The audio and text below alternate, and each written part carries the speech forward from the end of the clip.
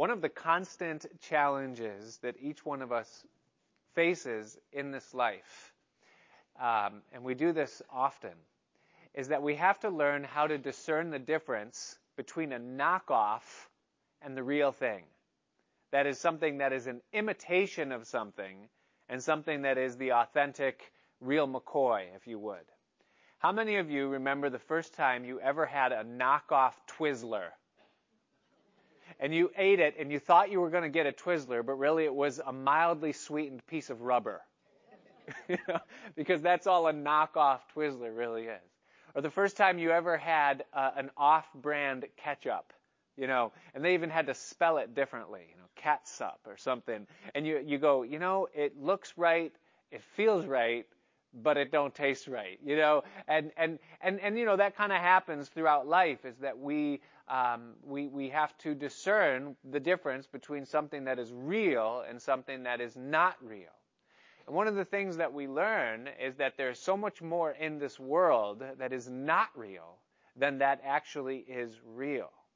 And sometimes we can become so accustomed to something that is not real or that is a knockoff that when we see the real thing, we don't even recognize it. And we mistake what is actually real for something that we think is fake when it is not.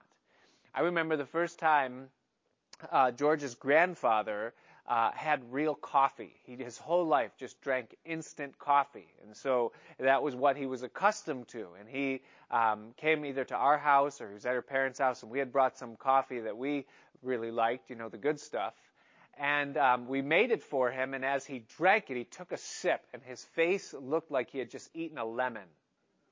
And he looked at us, and I can't repeat the words that he said, but he alluded to what he was drinking as being filth and waste, and he had no use for it at all. He had become so accustomed to the knockoff that he couldn't recognize the real thing.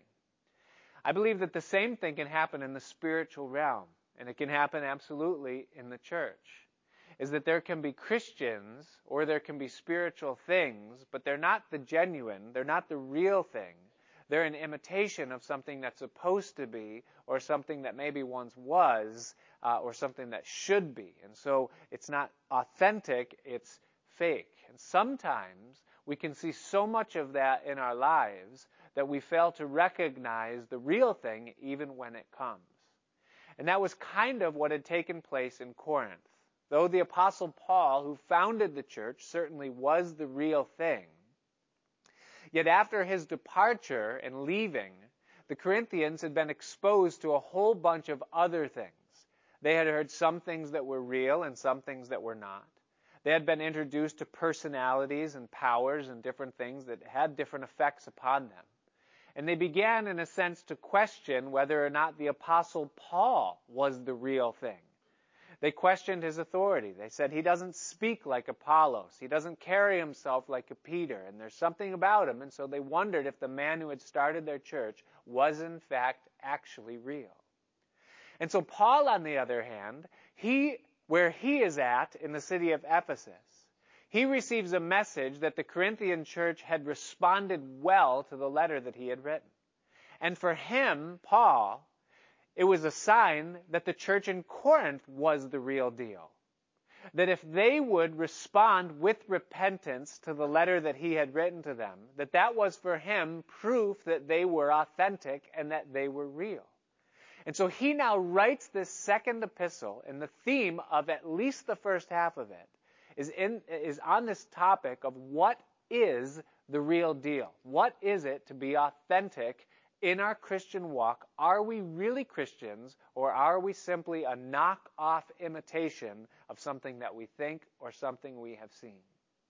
He begins his line of thought in chapter 2 and then into chapter 3 by giving the proof of his own authenticity. He points to those things in his life that there's no way that any man can counterfeit or knock off. And he reminds them of what they had seen in him, that they might know that he was in fact real, that the Spirit of God was at work within his life, and that he was a real Christian. Then he goes on from there, and it's what we looked at last week, to talk to them about the source of that authenticity or of the power that he possessed as an apostle. And in a nutshell, what he says to them is that the reason why I have the power I have and that I am who I am is because I have given myself completely to following God according to the new covenant. I'm not following him according to the legal standards of the Old Testament, which was completely dependent upon man and upon self. But I'm walking with him according to what Christ provided through the cross and what the Father provided by sending the Spirit in response to the death of his Son. I'm a New Testament Christian. I've been filled with the Holy Spirit of God, forgiven because of the blood of Christ. And the result of that is that I am an authentic and real Christian, and there's fruit in my life to prove it. Well, as we move into chapter 4, what Paul gets into now is what is the outcome, or what is the fruit, or the result of being an authentic, New Testament, Spirit-filled Christian? What do we have as the fruit of being authentic believers? That's the question that Paul answers as we get into chapter 4. And so we begin. Paul begins with the word in verse 1, therefore, and he says, therefore, seeing we have this ministry, that is the ministry of being New Covenant, New Testament Christians, not of the letter of the law, but of the Spirit of life, as we have received mercy, which is the complete terms of this New Covenant relationship that we have with God, that we've received mercy from him, he says the result of it is one thing. It's singular, and it's given to us right here. He says, we faint not, or we do not grow weary. The result of being in this relationship with God, through the blood of his Son and by his Spirit empowering our lives, is that we don't lose heart, we don't grow weary, we do not faint in our relationship or in the thing that God has called us into or what he's called us to do. And that's as far as it goes. There is absolutely nothing else that he says. The rest of the chapter, really what it gives to us are the reasons why we don't grow weary. Now, how many of you in here have ever grown weary in your life? Especially as a Christian. How many have felt like giving up? How many have ever come to a point where you feel like, man, this is a lot harder than I thought it was going to be? I came forward thinking peace, joy, an easy primrose path. But what I found is that it's difficulty and persecution and stress, and man, it's hard. Every one of us has. Paul did. We read in chapter 1 how he said himself that he was distressed above measure, pressed beyond measure. He said, above strength, insomuch that we despaired even of life. But even though he had come to that place where he was wanting to die rather than to live, he got through it and moved on. And he didn't quit the ministry or stop walking with God or lose heart in the thing, but rather he persisted, he continued, he was renewed, his strength grew, and he went onward. And Paul says that that's always going to be the fruit of someone who truly is a believer in the Lord Jesus Christ, is that we're not going to faint. We're going to go through the difficult things. We're going to stand up on the other side of it with 2 feet, and we're going to continue walking on towards him. How is it that against impossible odds and in extremely difficult circumstances, we can continue to go on with the Lord and not give up and find something else to believe in or follow after? The Apostle Paul gives to us here 4 things, and I'll preface that by saying that the 4th one is like a bomb of like 10 more. But there's 4 things that Paul brings out in this passage that enabled him to keep going and not give up. What are they? Well, the first one that's given to us in verse 2 is that the reason he didn't give up, number 1, is because of the freedom that he had as an authentic New Testament believer. Notice what he says. He says, but because we've received this ministry and we've received mercy and we don't faint, he says, but we have renounced the hidden things of dishonesty, not walking in craftiness, nor handling the word of God deceitfully, but by manifestation of the truth, commending ourselves to every man's conscience in the sight of God. He says, first of all, in this arena of this new covenant ministry that affords us the strength to continue. He says that the freedom we have in him has enabled us to be able to renounce the hidden things. Now, if you were here last week, or if you're familiar with the previous chapter, chapter 3, he drew on the illustration of the veil that was over the face of Moses. And he contrasted the veil that Moses wore as a servant of the Old Testament with the removal of that veil that accompanies the life of anyone who lives in the New Testament. And that's the picture that he's drawing on here when he says that we've renounced the hidden things. That is, that we live a life that is completely unveiled. And then he describes the things that are normally hidden behind veils and such. He says we've renounced the hidden things of, first of all, dishonesty. Now, dishonesty as Christians, as it's given here in the context, what it means is anything short of absolute truth. That's what dishonesty is. Sometimes you can say something that isn't an outright lie, but nevertheless it's dishonest, isn't it?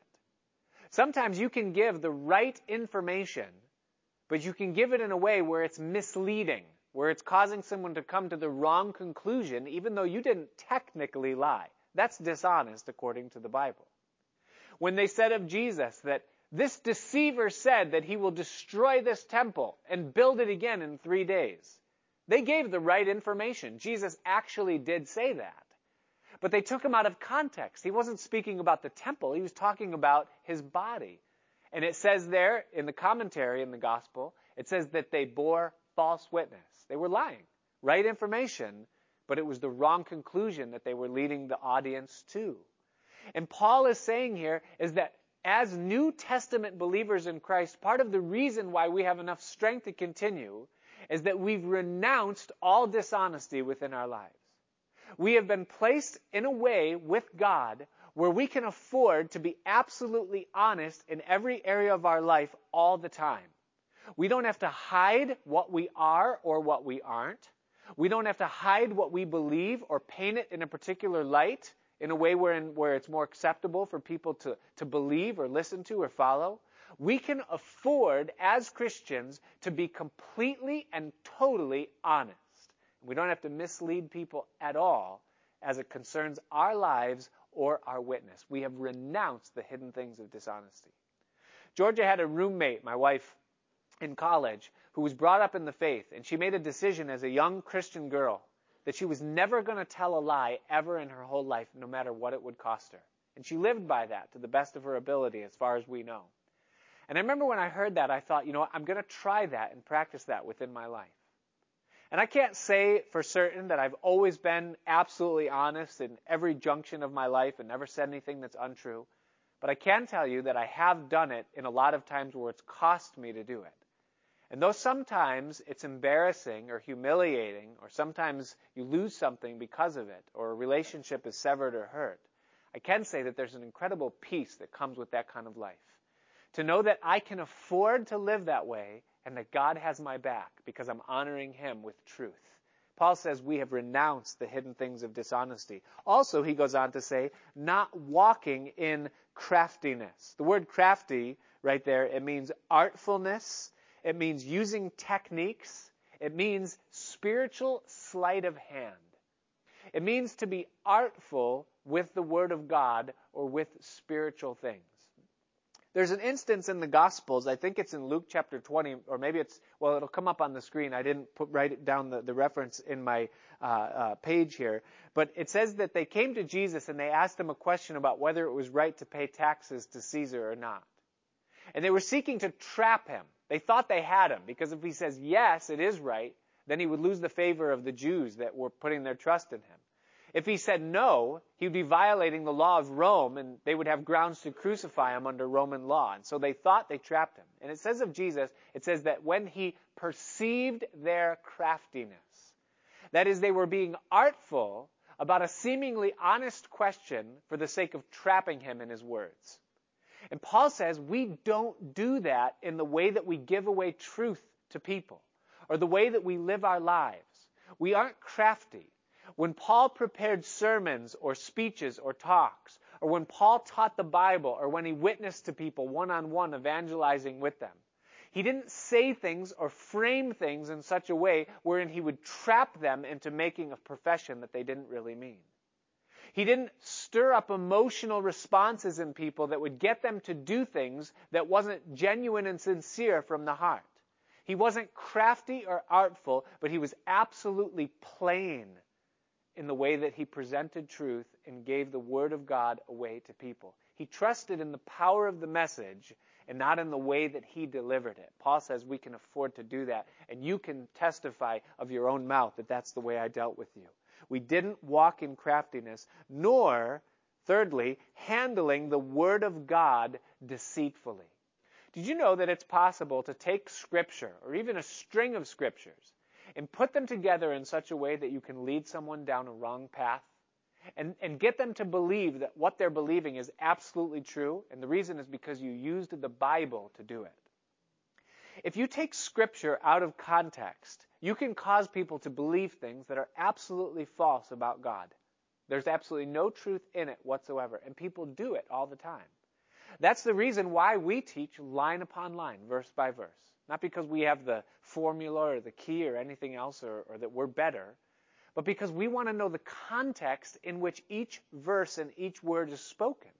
And what that does is it gives us a framework to be able to interpret truth accurately and have peace in our hearts that what we're believing is in fact what the Bible is teaching. And there's a peace and a comfort in that, knowing that we're not being deceived. And Paul says we didn't take Scriptures, tie them with other Scriptures, and make them say something that they're not. Did you know that the Bible says that there is no God? The Bible actually says there is no God. Now, if you take the whole verse, wherein those words are found, it says, the fool has said in his heart that there is no God. But if I take half a verse, I can prove to you with the Bible that there is no God. I've lied to you, but I've used the Bible to do it. And people do it all the time, to manipulate people to get them to do or to believe what they want for their own purposes, and it's dangerous. Pastors, church leaders do this all the time. They do it, as Paul would say in Acts chapter 20, in order to draw men after themselves. So if I use the Word of God in a deceitful way, I can come across to you like I have secret knowledge that you don't have. That I have a line in with God and that He speaks to me in a way that He won't speak to you or that you can't understand. And therefore you need me to teach you, and without me, you can't know God the way that you should. That's using the Word of God deceitfully. It's wrong. It's sin. It will be judged. Sometimes preachers, pastors, teachers, they'll use fear tactics. They'll say things that are outrageous, and they'll strike fear in the heart of a listener. And it draws them to that teacher, that speaker, in such a way wherein they feel like, well, man, if he knows what's going on, then he also will know how to do it. And it causes a perceived dependence upon an individual, and there's a reason for it. Paul says we don't do that. And the fact that we don't do it causes us to endure. He says we don't handle the Word of God deceitfully. On the contrary, Paul says, as he moves on, he says, but by manifestation of the truth. Now, to manifest something simply means to unveil it, right? It's something that was previously unseen that now can be clearly observed, discerned, and understood. And he says we manifest the truth. Now, what is the truth? According to the Bible, the truth is two things. The truth is Jesus. Jesus said, I am the way, the truth, and the life, right? So that's the truth. Jesus is the truth. And also, secondarily, the Bible. In John chapter 17, verse 17, Jesus praying said, Father, sanctify them by thy truth. Thy word is truth. And so Paul says what we do is that we manifest truth. We expose Jesus through our lives and through our doctrine, our teaching, to those that we come into contact with. And we give them the Word of God plainly in a way that they can see it. He says, but by manifestation of the truth, and what we do in that is that we are commending ourselves to every man's conscience in the sight of God. That is, what we're doing is we're simply giving people something to observe in themselves and then discern and evaluate with their own mind and understanding, and then come to a conclusion on their own without any persuasion on our part at all. All we've done is lifted the veil, allowed them to hear and see for themselves what's underneath, evaluate it, and then come to their own conclusion. Paul says that's the method and the mode of my ministry. What that is, what that translates out to be, is absolute freedom in the mind of Paul that he's not the doer of the work. God is.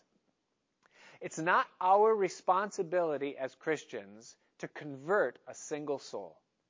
We cannot convert a single soul, inasmuch as us dying on a cross wouldn't pay for the sins of someone else. Only God can reveal himself to a human heart.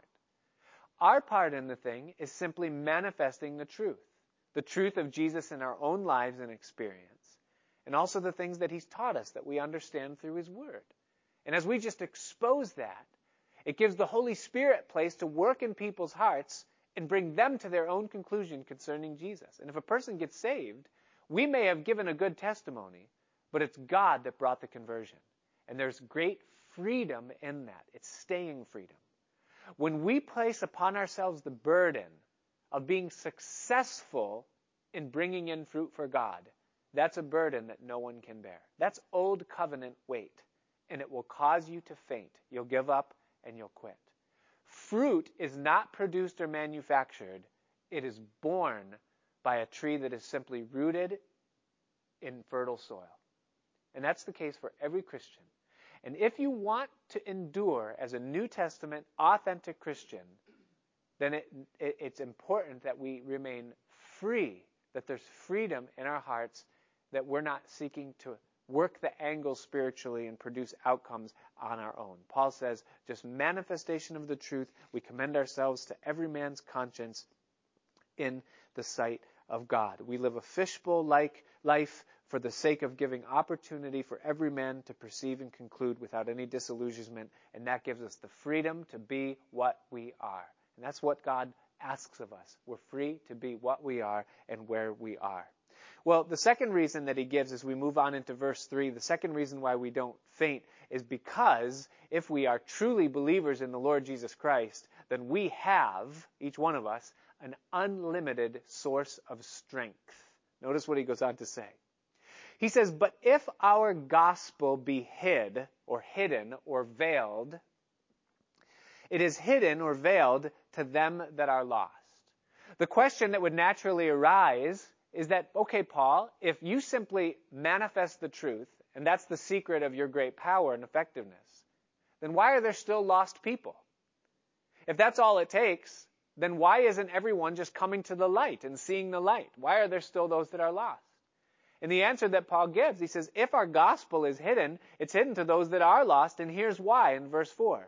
He says, in whom the God of this world has blinded the minds of them which believe not, lest the light of the glorious gospel of Christ, who is the image of God, should shine unto them.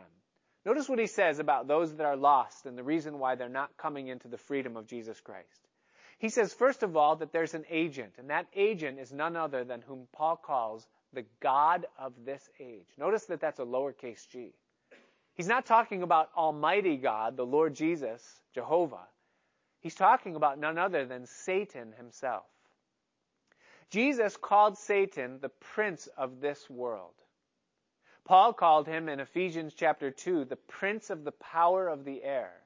And here he refers to him as the God of this world, the lowercase g, God of this world. He is the one who is in control of the spiritual forces that are at work in the world, the fallen world in which we live.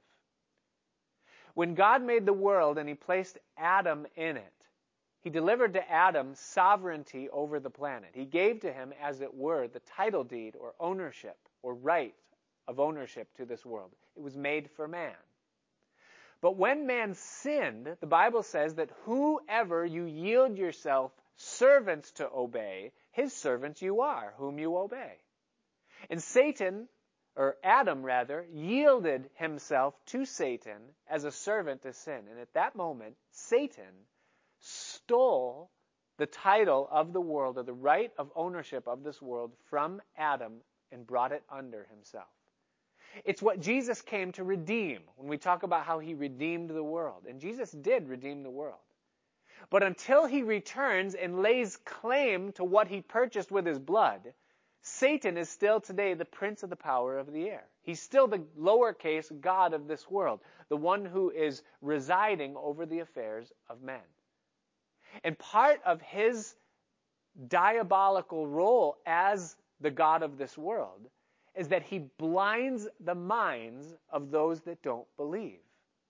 Now, if you look back with your eyes to the last chapter for just a minute, chapter 3, verse 14, when Paul was talking about the veil, notice the language that Paul uses there concerning the veil that's over the minds of the Jews. He says, but their minds, speaking of the Jews that don't know Jesus, their minds were blinded, for until this day remains the same veil untaken away in the reading of the Old Testament, which veil is done away with Christ, or done away in Christ. What Paul is saying there is that over the Jews, there is a veil of religion that's been placed over them. They cannot see Christ because the veil of religion is too dark and they can't see through it. But for the lost world, the lost Gentile that doesn't know Jesus, there's a veil over their minds as well, but it's a different veil. It's not a veil of religion, but rather it's a veil of deception. And that is that Satan has lied to them, and he's caused them to believe that there is no God, and that there is no light, and that there is no life outside of the veil that is over their mind.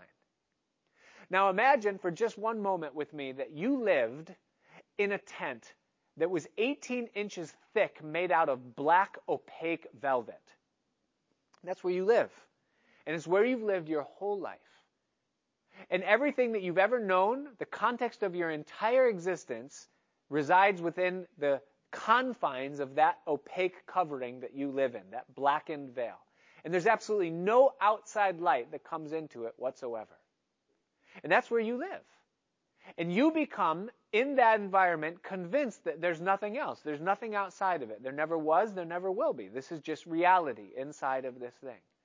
You can't see light. As far as you're concerned, there is nothing else. And the Bible tells us that it is Satan's goal as the prince of this world to keep men and women living within that veil that they're born into. That there is darkness, that there's nothing outside of this world, and he exists for the purpose of bringing them into that place that their minds would be blinded, lest they should see the light of the glorious gospel of Jesus Christ. Now, how does he do it? How does Satan blind the mind of someone who doesn't believe the truth? Well, the first thing he does is that he forges the lie that there is nothing outside of it. He gets people to believe that there is no such thing as life outside the veil. It is just dark. That's all there is. This is what it is. And so he creates that lie. Then, secondarily, he creates a prejudiced mind against any influence or voice that would say otherwise. So if someone comes into your opaque tent and they tell you there, hey, there's light outside, then Satan loves to get people into a mind frame where they won't believe it. Or where they think, oh, you believe that? You actually believe that there's something outside of the confines of this velvet paradise that we live in here? You are a fundamentalist, born-againer, Bible-thumping pusher, aren't you? And you're just so happy with your Jesus talk and your light and you're a butterfly living in the light. And Satan loves to create that prejudice in the minds of those that don't believe, lest they should open themselves to look outside and see if there actually is something there. The third thing that Satan then does in his desire to blind the mind of those that don't believe is that he clutters the mind with, first of all, education, and then entertainment, and then media, and then just a whole bunch of information and things that will crowd the mind. And the mind is always the place where the battle is fought. It's the high place of man. Whoever controls the mind controls the man. And he'll so fill the mind with the influence of other things and things that are contrary to the light that he can move man to be so distracted that he never asks himself even the question, or he forgets to consider or ponder whether there is anything outside the veil, because they're so preoccupied by all the things that are within. He then clutters the mind with vain pursuits, the pursuit of money, the pursuit of hobbies, and the pursuits of pleasures, the pursuits of things that just steal time, like social media or video games or whatever it is that Satan uses, anything that he can hook a person with, depending on their personality or what their inclinations are. Or he'll even go as far as distracting a person with thoughts of religion or things of religion, but religion that exists within the veil, that doesn't cause the person to look outside. Satan has no problem with the counterfeit religion that keeps a person in darkness. If he can blind their mind with religion, all the better for him, because they think they're in the light when in fact they are in darkness. And Satan is the master of creating circumstances that draw men to false conclusions and thus leave them in the dark. And that's what he does. Now, if a person were to come out of that veil and they were to see the light, then they would know that light is actually truth. Paul says he's blinded the minds of them that believe not, lest, meaning that if they should see outside the veil, then they would automatically see the light of the glorious gospel of Christ, who is the image of God, and that it should shine unto them. Once a person opens up their mind enough to look outside the veil of what's inside, and that's challenging, because they know that if they do look outside and they let the light in, that the light might upset or offset the things that they've grown accustomed to underneath the veil. It's another thing that Satan does when he has a person blinded and living in that darkness, is that he gives them false experiences of pleasure, things that can temporarily bring satisfaction or distraction. And he tells them, hey, if there actually is light outside there, you know that the light is going to expose these things for what they are, and you're no longer going to be able to enjoy them or live in them. And he can get a person to not care about light because they care too much about the things they're holding on to underneath the veil. But when a person opens their mind and the light comes in, they immediately see that it's truth, that there is light there. The light is already shining. I remember this experience for myself. I had a very thick veil that I was living inside before I came to Christ, just like you did, or you might if you're here tonight and you don't know Jesus Christ. I had a very thick, dark veil that I was living under, and I believed every lie of Satan. He had won me over completely. I believed the lie that there was no light. I was prejudiced against the truth that there might be light, or the idea that there would be light. I loved my life in the darkness and didn't want to come outside and bear the potential of losing the sinful things that I enjoyed under that darkness. All of that was true in my life.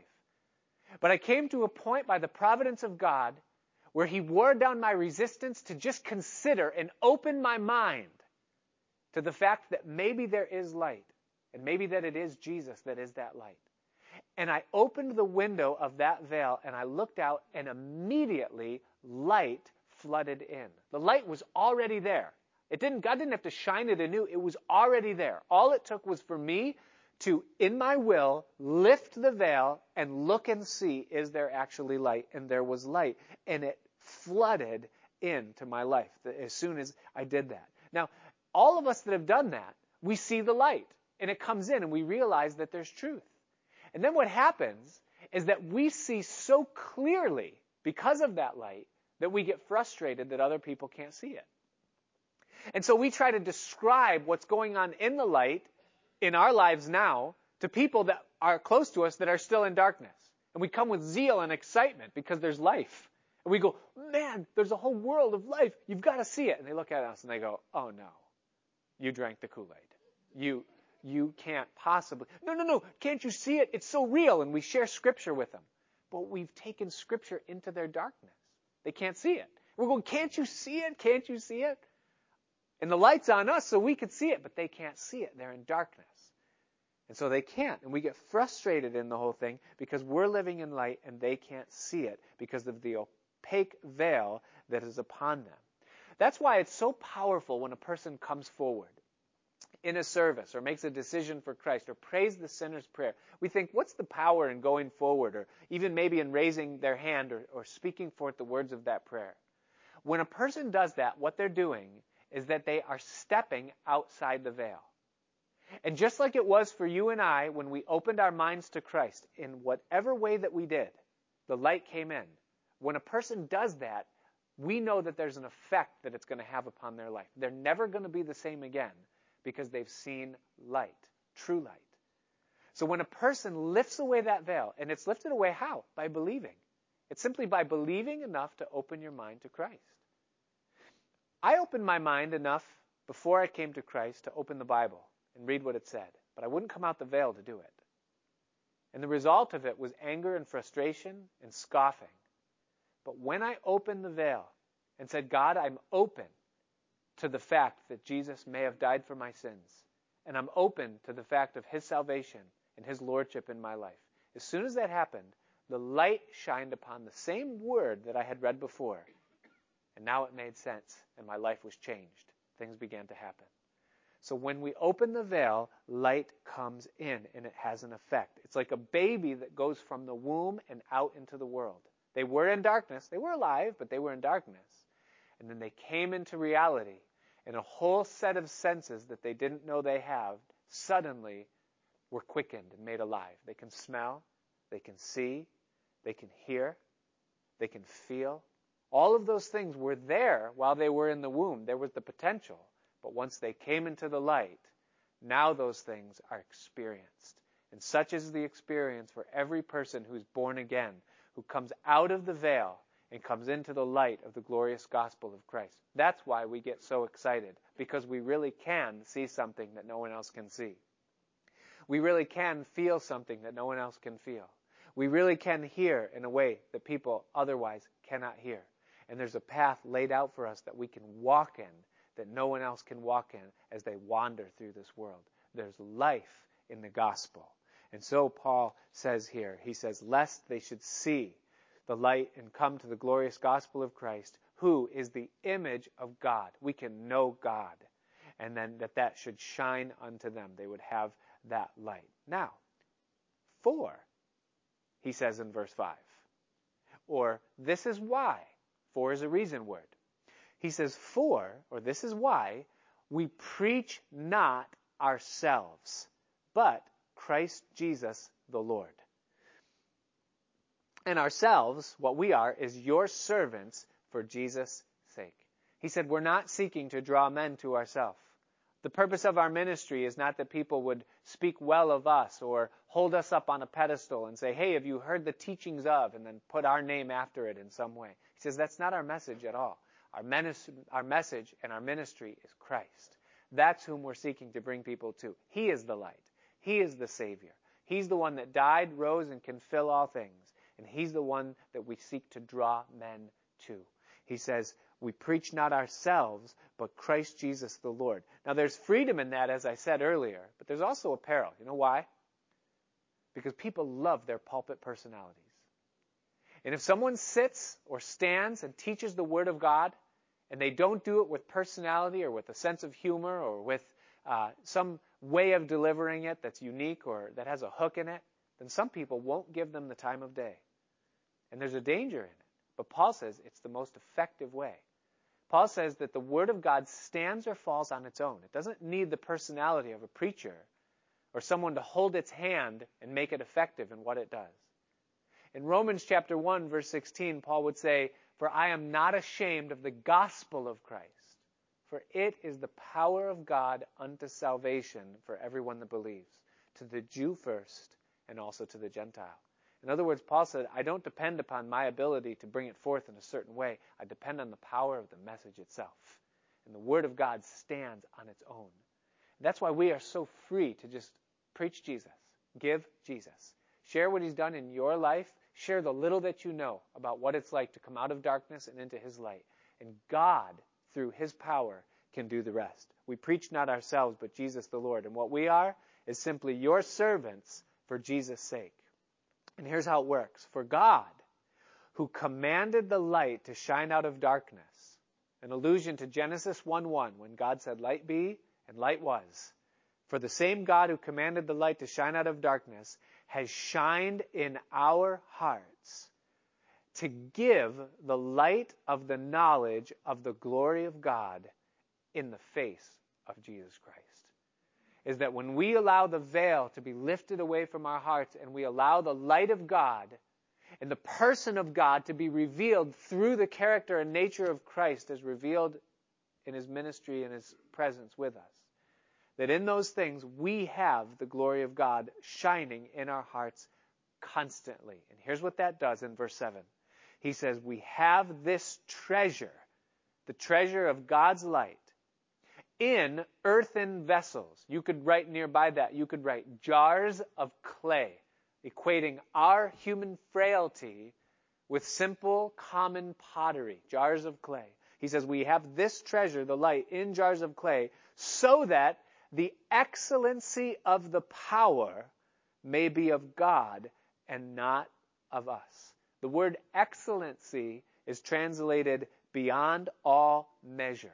And so you could read it this way, is that we have the power of God given to us beyond all measure, and the source of that power is from God and not from us. And what Paul is saying to us here is that part of the reason that we don't faint as Christians, though sometimes we might feel like we want to, but the reason why we get up and we keep going is because we have an unlimited source of power in the light that we have received from him. Remember when Jesus wanted to thin out the crowds a little bit in John chapter 5? And he said to those that were gathered, the large crowds of people that were there, he said that my flesh is food and my blood is drink. And unless you eat my flesh and drink my blood, you have no life in you at all. And it says that many of the people that were followed him no longer when he spoke those words, because they didn't understand the context of what he was saying, and it sounded so sacrilegious to them that they couldn't endure what he was teaching, and they left from him. And after saying that and watching multitudes leave their company, Jesus looked at the 12, and he said, are you guys going to leave too? Do you want to go? And Peter looked at Jesus, and he said, Jesus, where are we going to go? For you have the words of eternal life. Now, I don't know if that was a positive or negative inflection in Peter's words. I don't know if he was saying, Lord, we would, but where are we going to go? We've given everything to you. Or whether he was honestly saying, Lord, you have the words of eternal life. Maybe it was a little bit of both. But the truth for the Christian is this, is that once you've come into the light, there's no more room for darkness. And to leave God because it's too hard to follow him means to retreat into the old life of darkness, which is exceedingly harder. The Bible says that the way of the transgressor is hard. And so even though we come into the face of difficulty as believers, we can't be cast down in the long run, because the excellency or the abundance of his power is still with us. His light is still shining within our hearts. And Paul says the excellency of that power is in these frail earthen vessels. Now, God in his wisdom designed it that way, that we would be frail, common, breakable objects, but that tucked inside would be a treasure so great, so unworthy of the vessel that's holding it. And that's our lives. And any time that we seek to make ourselves more than just that, a clay jar, a common cracked pot, then we not only rob ourselves of the honesty of what we really are, but we diminish the glory of what's really inside. The contrast is where the power is. When you take the treasure of God and put it in something as common as a man, it accentuates and highlights the glory of the one who's inside. That's why Peter would write later on, and he would say that angels peer into the things of salvation and they marvel. It doesn't make sense to them. Why would the God of glory make his home in the heart of a human vessel? It doesn't make sense. Well, it doesn't glorify man. What it does is it glorifies God. It magnifies his light. And for you and I to be effective, we're fools if we make ourselves more than what we are, because all that does is diminish the light. If we make ourselves what we really are, cracked pots, then the light comes through in such an amazing and incredible way. And people see the light that's in us, and they're drawn to the light and not to us. And so the second reason we don't faint, according to Paul, is because we've been given a source of strength that is beyond measure. The third reason why we don't faint, he gives it to us in verse 8, is because we are continually preserved by him. Notice what he says in verse 8. He says, for we are troubled on every side, yet not distressed. We're perplexed, but not in despair. Persecuted, but not forsaken. Cast down, but not destroyed. Now he builds on this illustration of a cracked pot or a clay jar here. And he uses an illustration of how a potter would work with clay. He says, first of all, we're troubled on every side. The idea, or the word troubled, it means to be compressed or restricted or afflicted. And if you can just picture a potter, you'll see it for yourself in just a week and a half. That in order for the potter to make the clay pot what he wants to, he has to apply equal pressure from every side. He uses his arms, his hands, his shoulders, even his face and his head, and he applies pressure in such a way that he can shape that clay and make it what it wants to be. And sometimes when our potter, our Father, is shaping us to be these jars of clay, the pressure that he allows and places upon our lives can be intense, can't it? We're pressed on every side. We feel it in the form of the stresses of life, the strain of relationships, the difficulty of fighting temptations and all the things that we go through in this world. It's pressure. We're troubled, but yet, even though we're troubled, we're not, he says, distressed. The word distressed means closed in or imprisoned with no escape. Though God allows pressure and pain in our lives, and he does, he never does it for our harm. He always does it for our good and for our health. Somebody said one time, he will hurt us, but he will never harm us. And there's truth in that. The things that we go through in the Lord can be painful, but they always turn out for our good. They are trumped for glory and never for our destruction. Second of all, we're perplexed. The word perplexed just means confused. We're confused. And how many times in this life are we confused? How many of you have prayed the prayer, God, what are you doing? I know I have on countless occasions. He leads us into circumstances and we say, God, what are you doing? And it's so confusing. If we try to even vocalize the circumstances and communicate the dynamics of them to someone, it's just confusion. We can't even do it. And God brings us into things of complexity, situations that are perplexing, confusing. But yet, Paul says, even though we're perplexed at times, we're not in despair. The word despair means hopeless. Meaning that we, at the end of the day, when we stop trying to figure out what in the world God is doing, if we take 3 steps back and look at God and bring him into the context of it all, hope comes back in. We're not in despair. We're not hopeless. The situation isn't going to end right where we are. He's going to lead us through it.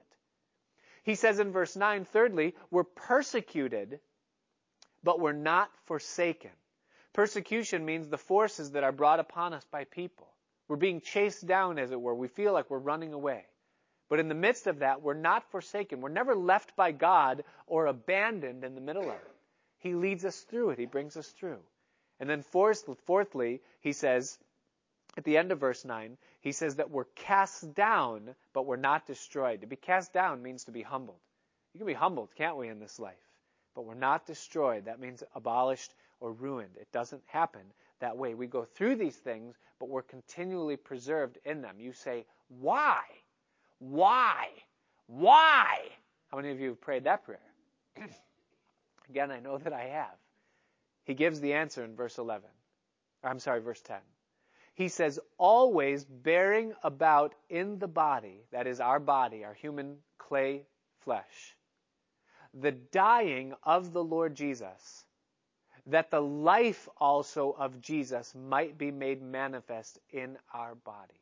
Now think about it for just a moment. Jesus suffered and was crucified on a cross, and that suffering was followed by glory and resurrection, wasn't it? And what Paul is saying is that if we're in Christ, then as we suffer in the same ways that he suffered, we're going to experience the resurrection power coming out of our life that he also experienced after his suffering. That we always bear about in our body the dying of the Lord Jesus so that the life also of Jesus might be made manifest or revealed in our body. For we which live in this world are always delivered unto death for Jesus' sake, that the life also of Jesus might be made manifest in our mortal flesh. So then, death works in us, but life in you. In other words, Paul says, as we suffer the things that we suffer as we walk this walk of faith, the result of that suffering is going to be glory and power that comes out of our life that you are going to be the beneficiaries of. So if death works in us, it will result in life working out in you, because the glory of God will be manifested through the sufferings that we are enduring. That's what Paul is saying to them here. We are continually sustained by God. He brings us through things so that he can use those things to reach others in our lives. Death works in us. Life works in those that observe. And so we don't faint, thirdly, because we are continually preserved by him. Now, if you want a heading for the fourth reason, the reason number 4 that Paul gives in verse 8 concerning this, and why we don't faint, is because we're living for eternity, not for earth. That's why we don't faint. But he's going to bomb us with a whole bunch of sub-reasons here that keep us from fainting as we look at these verses. Look at verse 13. He says, we having the same spirit of faith, according as it is written, I believed, and therefore I have spoken.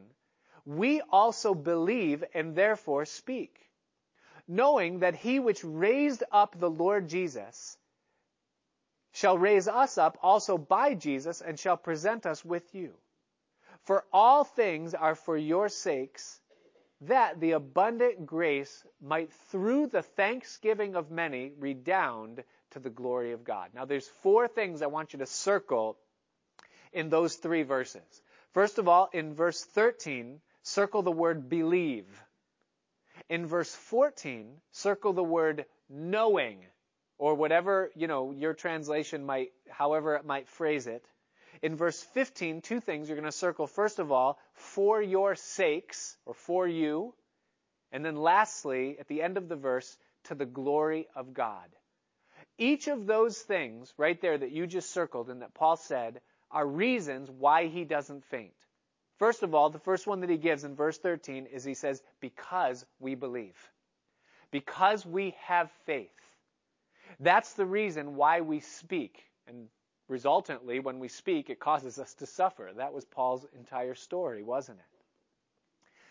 On a side note, can I point this out to you? That Paul actually gives to us a truth in this verse. It's somewhat convicting and searching. He says that one of the evidences that we actually do have faith is that we will speak. Do you see that there? He says, even as it's written in the Old Testament, it's Psalm 116, verse 10. He says, we believe, therefore we speak.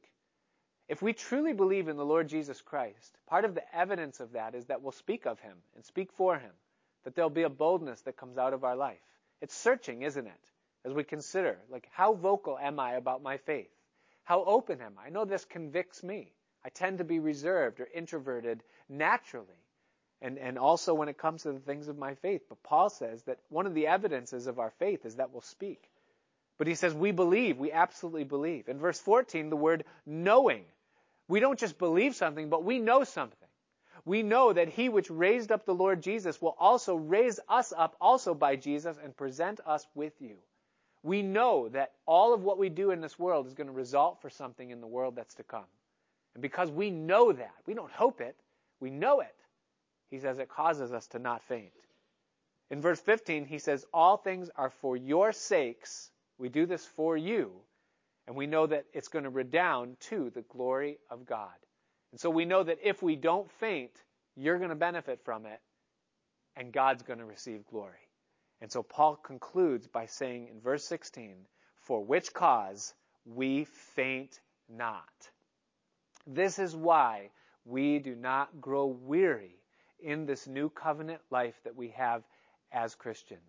Because we have an abundant freedom to be who we are and be what we are and just manifest truth and manifest what we are and let people come to their own conclusions. And we don't get overladen with our own things. We're also free because we have an abundant source of strength through the light that he gives constantly. We also don't faint because we're continually preserved. Though we're cast down and persecuted and confused, God always brings us through onto the other side. And we also don't faint because we are living for an eternity that goes beyond the confines of our time and experiences in this present world.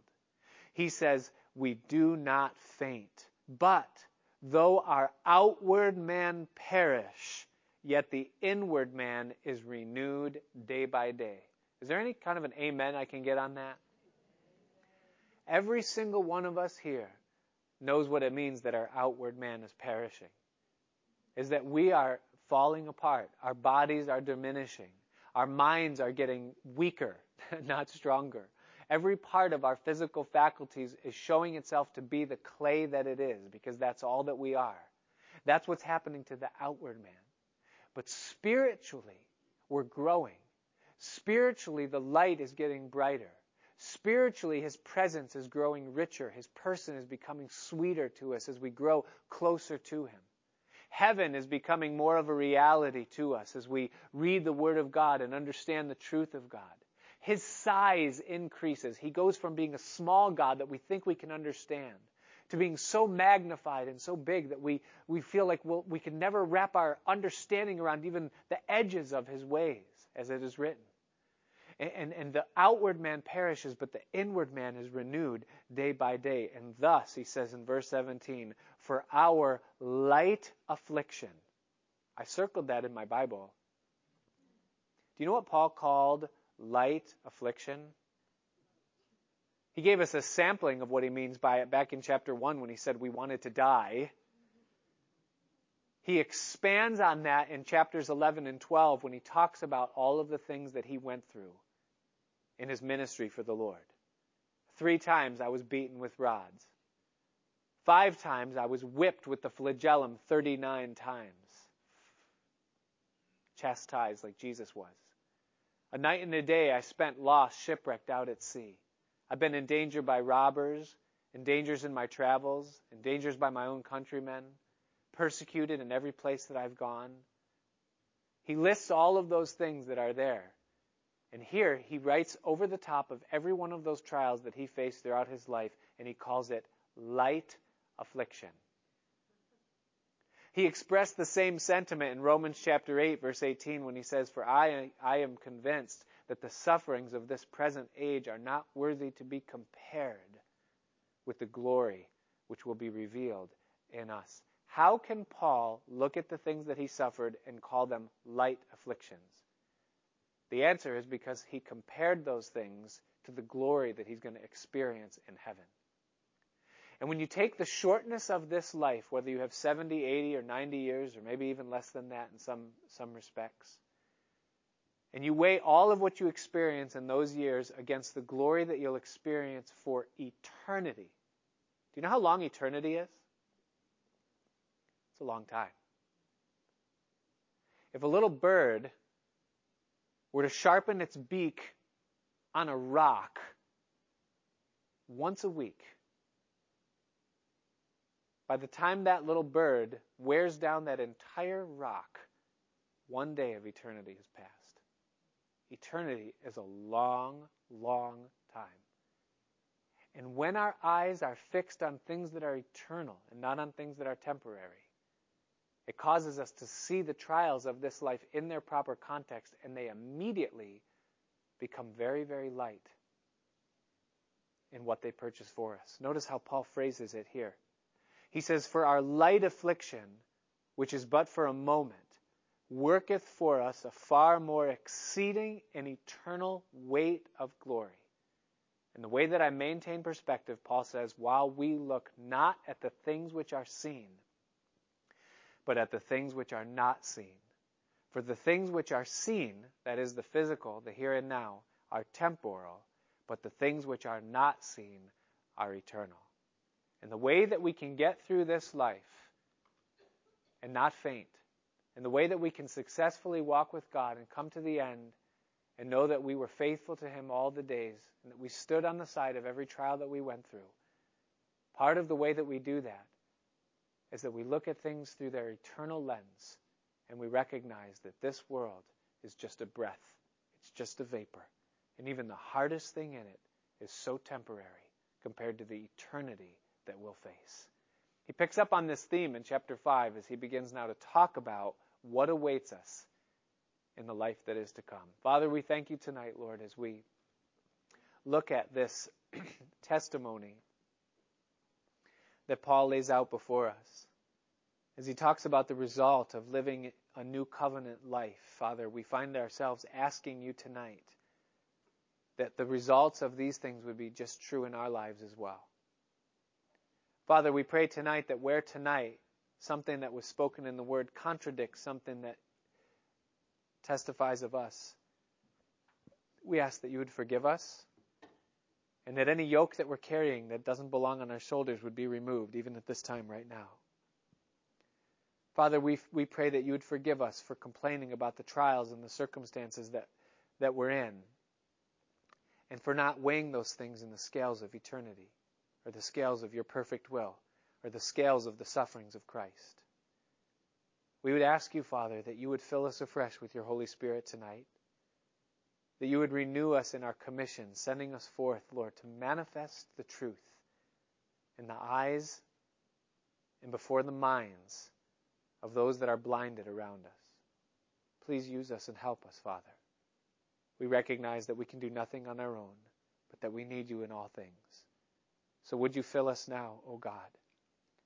And if there's anyone here tonight, Lord, under the veil of darkness, I pray that they heard enough in this message to willingly open their mind and come out from underneath it and see the light of the glorious gospel, and that they would come to know the true and the living God through the face of Jesus Christ. And so we ask these things together in the name of our Savior Jesus. Amen.